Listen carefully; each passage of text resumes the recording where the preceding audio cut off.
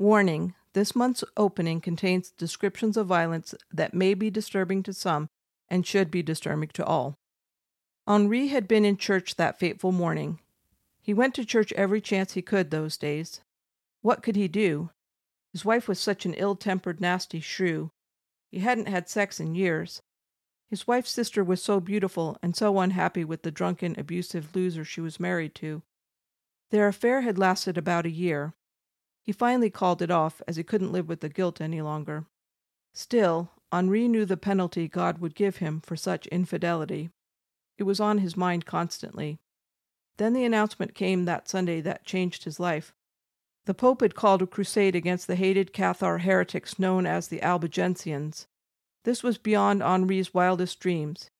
He would join the crusade, get full indulgence for all of his sins, and never even have to leave France. Now, a year later, here they were, in a great war camp just outside the town of Béziers in southern France. Henri loved everything about crusading, almost. Okay, so he wasn't a knight, just a common foot soldier, and as such he had no retainers, and it was his job to help haul all of the food and equipment necessary for their army. It had been many long, hot days, marching all the way to the south of France, but Henri was so happy they weren't marching all the way to the Holy Land. Now they were camped outside of Béziers. He loved the camaraderie with the close friends he had made on the march. The leaders were preparing for the siege, and it would be a few days before they got started. At about noon, as Henri was carrying wood to the builders for the construction of the siege towers, he saw the city gates open and armored knights and their attendants ride out of the town. There were so many of them, Henri was afraid that he and his friends would be overwhelmed and taken. Before the knights reached them, however, the Crusader cavalry was able to mount up and meet them. At first, it didn't look good for the Crusaders. The town knights were in their armor, and the Crusader knights just had time to put on their mail, grab their weapons, and mount their horses. But soon, more and more Crusader cavalry joined the fray, and the town cavalry was overwhelmed. The fighting continued for some time, as Henri and his friends watched, but it was clearly going to be a rout. As Henri took in the scene, someone shouted, "Hey, the cavalry is out here! The town's undefended!" At once, the whole camp was up, rushing to pick up their swords and weapons. Henri was among the first to do so. He grabbed a ladder, and his friends fell in line behind him, all carrying the long ladder as fast as they could. There were 3 other ladder teams in front of them, but they rushed to put up their ladder as fast as they could. The other 3 ladders went up first, then Henri's. His team set the ladder, and Henri rushed up it, panting, as fast as he could. He was exhausted, but he felt he had to get to the top quickly. Henri was very disappointed. There were 3 men charging up ladders ahead of him. There'd be no way now that he would be the first over the wall. It had been all the talk in camp for the past week. Who would get the glory of being the first over the wall? And now there were 3 in front of him. It almost certainly wouldn't be Henri. But much to his surprise and joy, the men on the other ladders were engaged with soldiers on the wall and couldn't get over. Being the 4th in line, Henri had no one to meet him when he got to the top. One more step and he was up and over.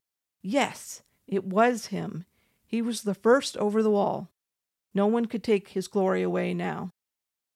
Henri ran down the walkway on top of the wall until he got to the soldier fighting off the Crusader on the next ladder. The soldier turned to fight Henri, but the sword came from the ladder and he had to fight it off. While he did this, Henri ran the soldier through with his sword. It was the first blood Henri had ever drawn in a fight. He helped the fellow Crusader off his ladder, and the 2 of them ran down the walkway and made quick work of the soldier at the next ladder. Within moments, Crusaders were pouring over the walls from all of the ladders. Henri and the first Crusaders he had surmounted the wall with ran down to the city gates.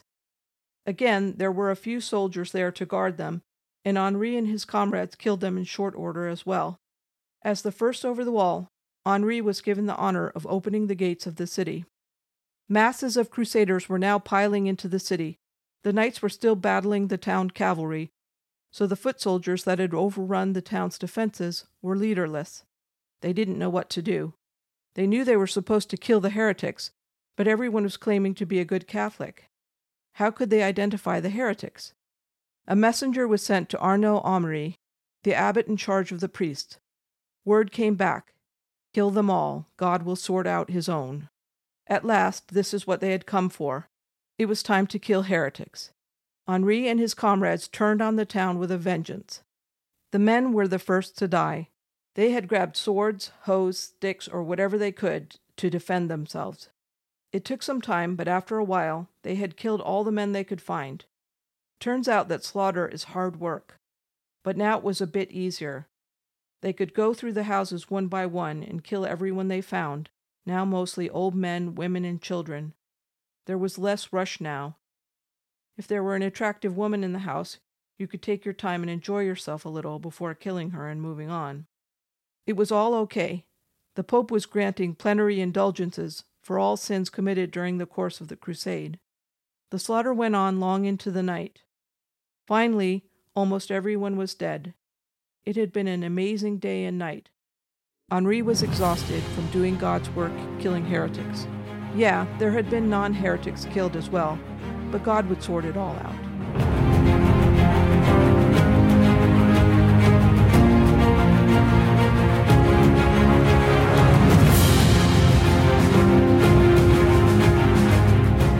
Welcome to Nero's Fiddle, Episode 15. Love your neighbor and kill your enemy.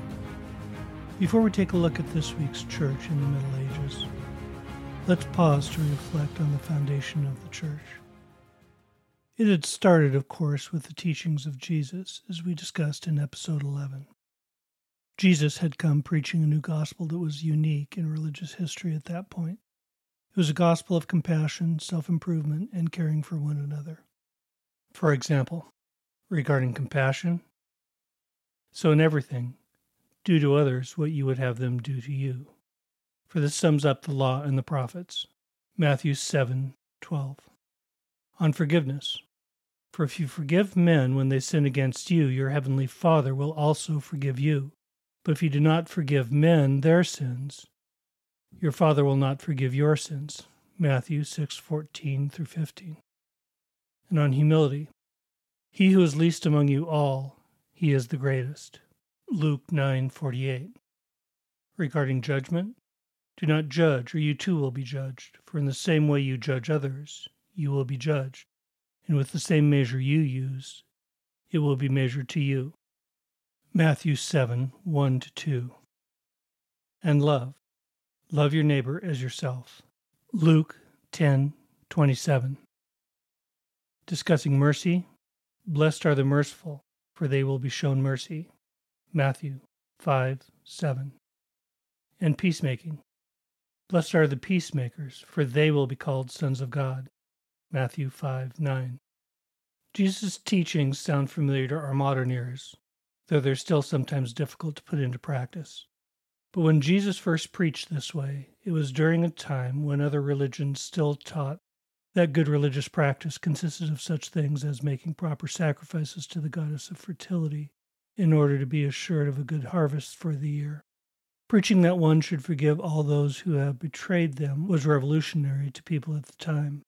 It's true that Christianity had grown out of Judaism, so it wasn't 100% strange to Jewish ears. Still, when Jesus taught, Judaism was still at that point a sacrificial religion, and would remain so until the destruction of the Second Temple in 70 AD. What a difference 1,000 years and becoming one of the most powerful political forces in Western Europe can make. So, we pick up this episode already in the Middle Ages. The Albigensian Crusade began in 1209. By this time in church history, a French abbot was able to interpret Jesus' admonition to forgive those who do you wrong, to love your brother, and do to others as you would have them do unto you, as, don't just kill all the heretics in the city, but kill all the good Christians too, in case some heretics should escape. In fairness to Abbot Arnaud, not everyone believes he really said this. For us it doesn't really matter. The point is, everyone in the city was slaughtered because some of them believed differently than the form of Christianity sanctioned by the Pope in Rome. Over the millennia, the killer apes that preceded Homo sapiens on our hominin family tree were genetically selected to fear apes outside their troop. As our species progressed into Homo sapiens, This tended to mean that we feared tribes other than our own. We've seen how this fear of outsiders became the in-group, out-group dichotomy that has been a prime driver throughout human history. At this point in the Middle Ages, for Western European culture, this dichotomy went into overdrive. The biggest problem with a basic emotion like fear of others is that it's a general emotion, not a specific one. It's not a specific fear like fear of snake, where you're afraid of anything that slithers on its belly on the ground, but not all little animals such as kittens. The fear of others can be directed at anyone who is defined as other. When we lived in small hunter-gatherer tribes, it didn't cause much of a problem because it was quite clear who was in your tribe and who was in another tribe. Now Europeans lived in large kingdoms. England, in the year 1000, had an estimated population of 1.25 million people. So who were outsiders? Sure, they were the non-English. But when you have a non-specific fear, like fear of others, it can be manipulated to be whoever the opinion makers decide. There were numerous opinion makers in the Middle Ages, but the primary one was the Catholic Church. Now imagine you're a pope or one of the leading cardinals of the church. Who do you see as the biggest threat to Western civilization? The Catholic Church had worked incredibly hard to define its dogma and to disseminate it throughout Western Europe. So, the outgroup was defined as anyone who challenged the Catholic Church's dogmatic hegemony in Western Europe, or at least it was to middle-aged popes and cardinals. It's not the common person's calling to be a prophet or a philosopher. Certainly until the Enlightenment, the person on the street knew their place in the great chain of being, as we talked about last time. Their place was to listen to God and listen to their betters. In the field of religious doctrine, it was their priest who told them what to believe, which they overwhelmingly did without question. If the priest told them that the Cathars were heretics and posed a danger to the soul of France, it was not likely to be questioned. Do we really need to get into the Crusades in detail? In the 8th century, the Umayyad Muslims had invaded Christian Spain and conquered the Al-Andalus, the southern part of Spain. Europe had seen them as a great threat since that time. The church was having its own problems at the time. The Great Schism had happened in 1053, in which what would become the Eastern Orthodox Church separated from the Roman Catholic Church. The church had always had political battles with local secular rulers, and there were social pressures caused by a population explosion as well. So when the Seljuk Turks took control of Jerusalem in 1095 and closed it to Christian and Jewish pilgrims, and the Byzantine Emperor requested military help, Pope Urban II had all the pretext he needed to launch the First Crusade. There were several crusades. The first one in 1095 attacked and was successful in conquering Jerusalem, but held up for less than 100 years. Most of the other crusades were also directed at the Holy Land, which was under Muslim control, but not all of them. One ended up sacking Christian Constantinople. The definition of who could be an outsider was fluid in the Middle Ages, as it is now. The reason I picked the Albigensian Crusade for the opening this week is that it shows the fluidity of our concept of outsiders. French Christians were the target of this crusade. If there is anyone that a peasant in northern France didn't need to risk his life to go and kill, it would have been peaceful fellow Christians in the south of France, whether they chose a different sect of Christianity or not. The Albigensians posed no danger whatever to peasants or tradesmen in the north of France, and there was no objective reason for northern peasants to drop everything and go fight them, except that their leaders told them that it was imperative, and they never questioned their leaders. It's also worth pausing to note the bloodthirsty nature of the slaughter of Beziers. Probably more than 10,000 people were slaughtered due to the beliefs of only some of them. Now let's take a step back to put on this perspective. Slavery, as it had been practiced by the Romans, was much more uncommon in the Middle Ages. Serfdom was common, but it was much less harsh than Roman slavery had been. Human sacrifice had been banished since before the Roman Empire. Gladiatorial games and killing other humans for sport would have also been considered barbaric by this time. Humanity and compassion continued to make strides during the Middle Ages, as they did throughout history. But, as always, the progress continued to be painstakingly slow. Bear baiting and games in which animals would be tortured to death would gain in popularity in the 12th century. Sure, it's better to watch a bear being slowly tortured to death than a Christian killed by lions, but the improvement is a matter of degree, not a quantum leap. But somehow, even with all these gains in civility, an entire city could be brutalized and murdered by people not so unlike themselves. And let's remember, the wholesale slaughter of populations would still be acceptable to Europeans for centuries to come. Okay, so then there's the Inquisition. It's got a lot of bad press over the years, but what people don't get is that they were just trying to help people. Seriously.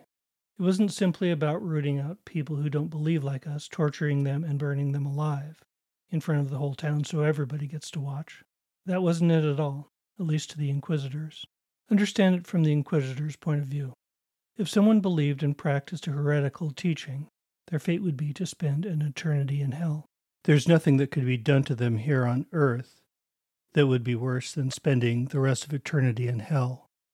Not only that, but there was the real risk that they would infect other perfectly safe Christians with their heretical teachings, not only dooming themselves to an eternity in hell, but threatening the entire town, if not the whole kingdom, if their heresy went unchecked. For the Inquisitor, whatever they could do to stop this tragedy from happening was definitely worth it, and certainly not too extreme. This is crucial to understanding the Inquisition. The people committing the atrocities were convinced that they were doing a favor to those they were persecuting. Plus, there weren't all that many people prosecuted by the Inquisition compared to the number arrested. Step 1 of the inquisitorial process was to interrogate the accused. Yeah, it was probably a foregone conclusion that the inquisitor thought that the accused was a heretic. We're still centuries away from due process. But the heretic was given a chance to recant his or her heresy. No recantation? That's okay. Still no torture. Step 2.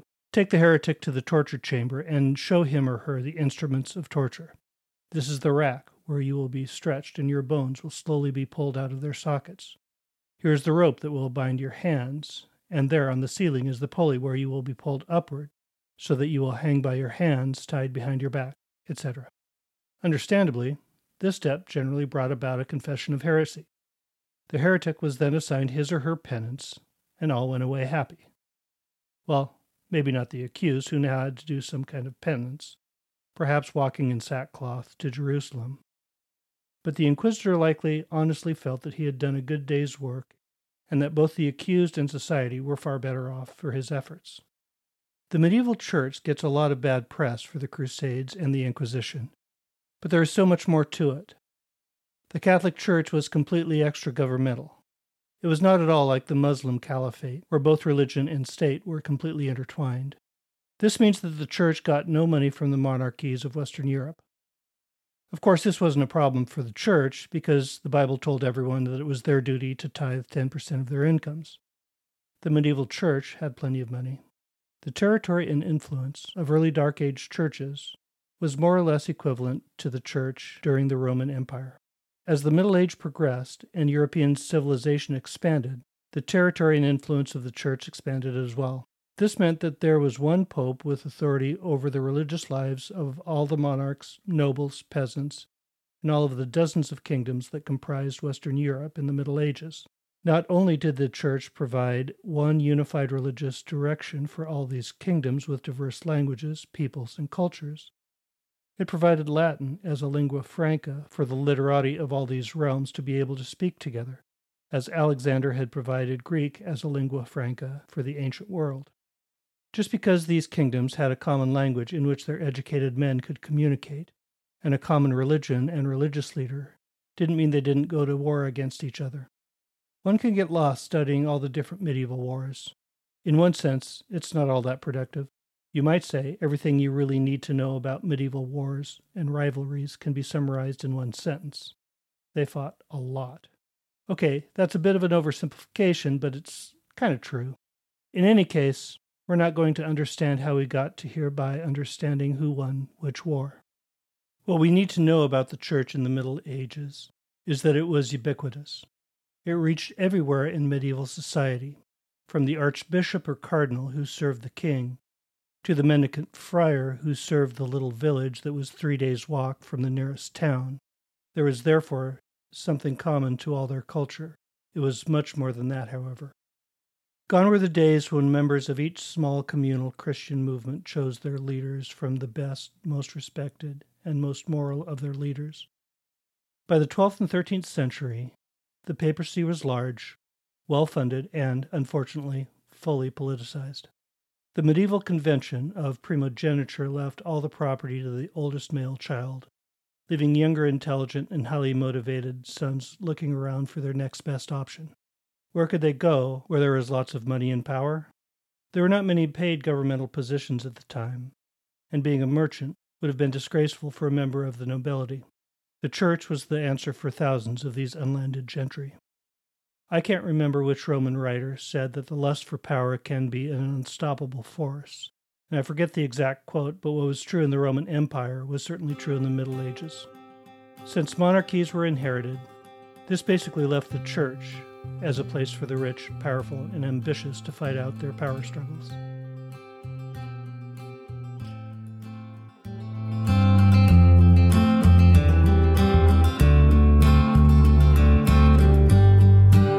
So, what have we learned about the Roman Catholic Church in the Middle Ages?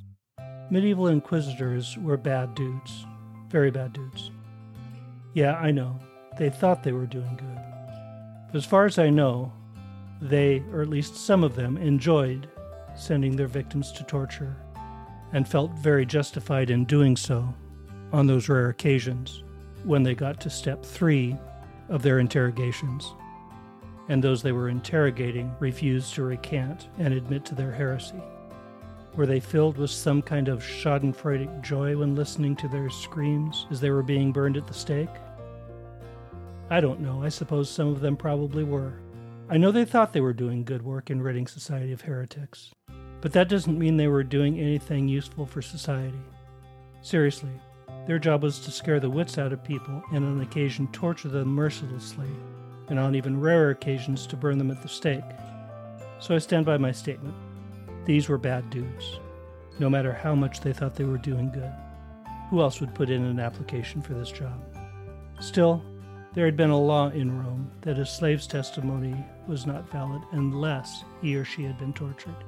Yeah, that's right. Every slave going through the legal process had to be tortured, no matter how honest or forthcoming he or she seemed to be. Fast forward to the Inquisition, and people were only tortured as the last resort. 1,000 years for this kind of small incremental improvement in social practices? Yeah, that's about right. Human history has been an inexorable march towards a more civil society. But did I mention this march has been breathtakingly slow? The other thing we note about the Inquisition is that medieval Christians liked to hang out with their own kind. Yes, the in-group, out-group dichotomy and fear of outsiders is definitely something we've discussed from the very beginning of our journey. But medieval Christians have now dialed it up to the next level. They set up an entire judicial arm of the church to root out and torture anyone who was an outsider until they became an insider. This didn't make Western Europe completely unusual in the world at the time, but they were the most extreme that I'm aware of, save perhaps India. The Inquisition aside, by the end of the Middle Ages, the Roman Catholic Church was nothing like the small communal cells of Christians as it began in the decades after Jesus' ministry. It was a highly political institution run at the top by rich, powerful, and ambitious men. As always, there's so much history here that's worth delving into. There's Gregory the Great schism where the Greek Orthodox Church broke away from Rome. The Western Schism, when the Church had 2 and even 3 competing popes at once. The Germanic king, Henry IV, humbling himself and standing barefoot in the snow before the Pope, and fighting between the papacy and the monarchies of Western Europe. We certainly don't have time to cover all of that. And let's not forget that it was the church that took care of the poor and helpless during this time. The rich and ambitious found their place at the top of the church hierarchy. Those who truly cared about the poor and suffering spent their time caring for those at the bottom of medieval society.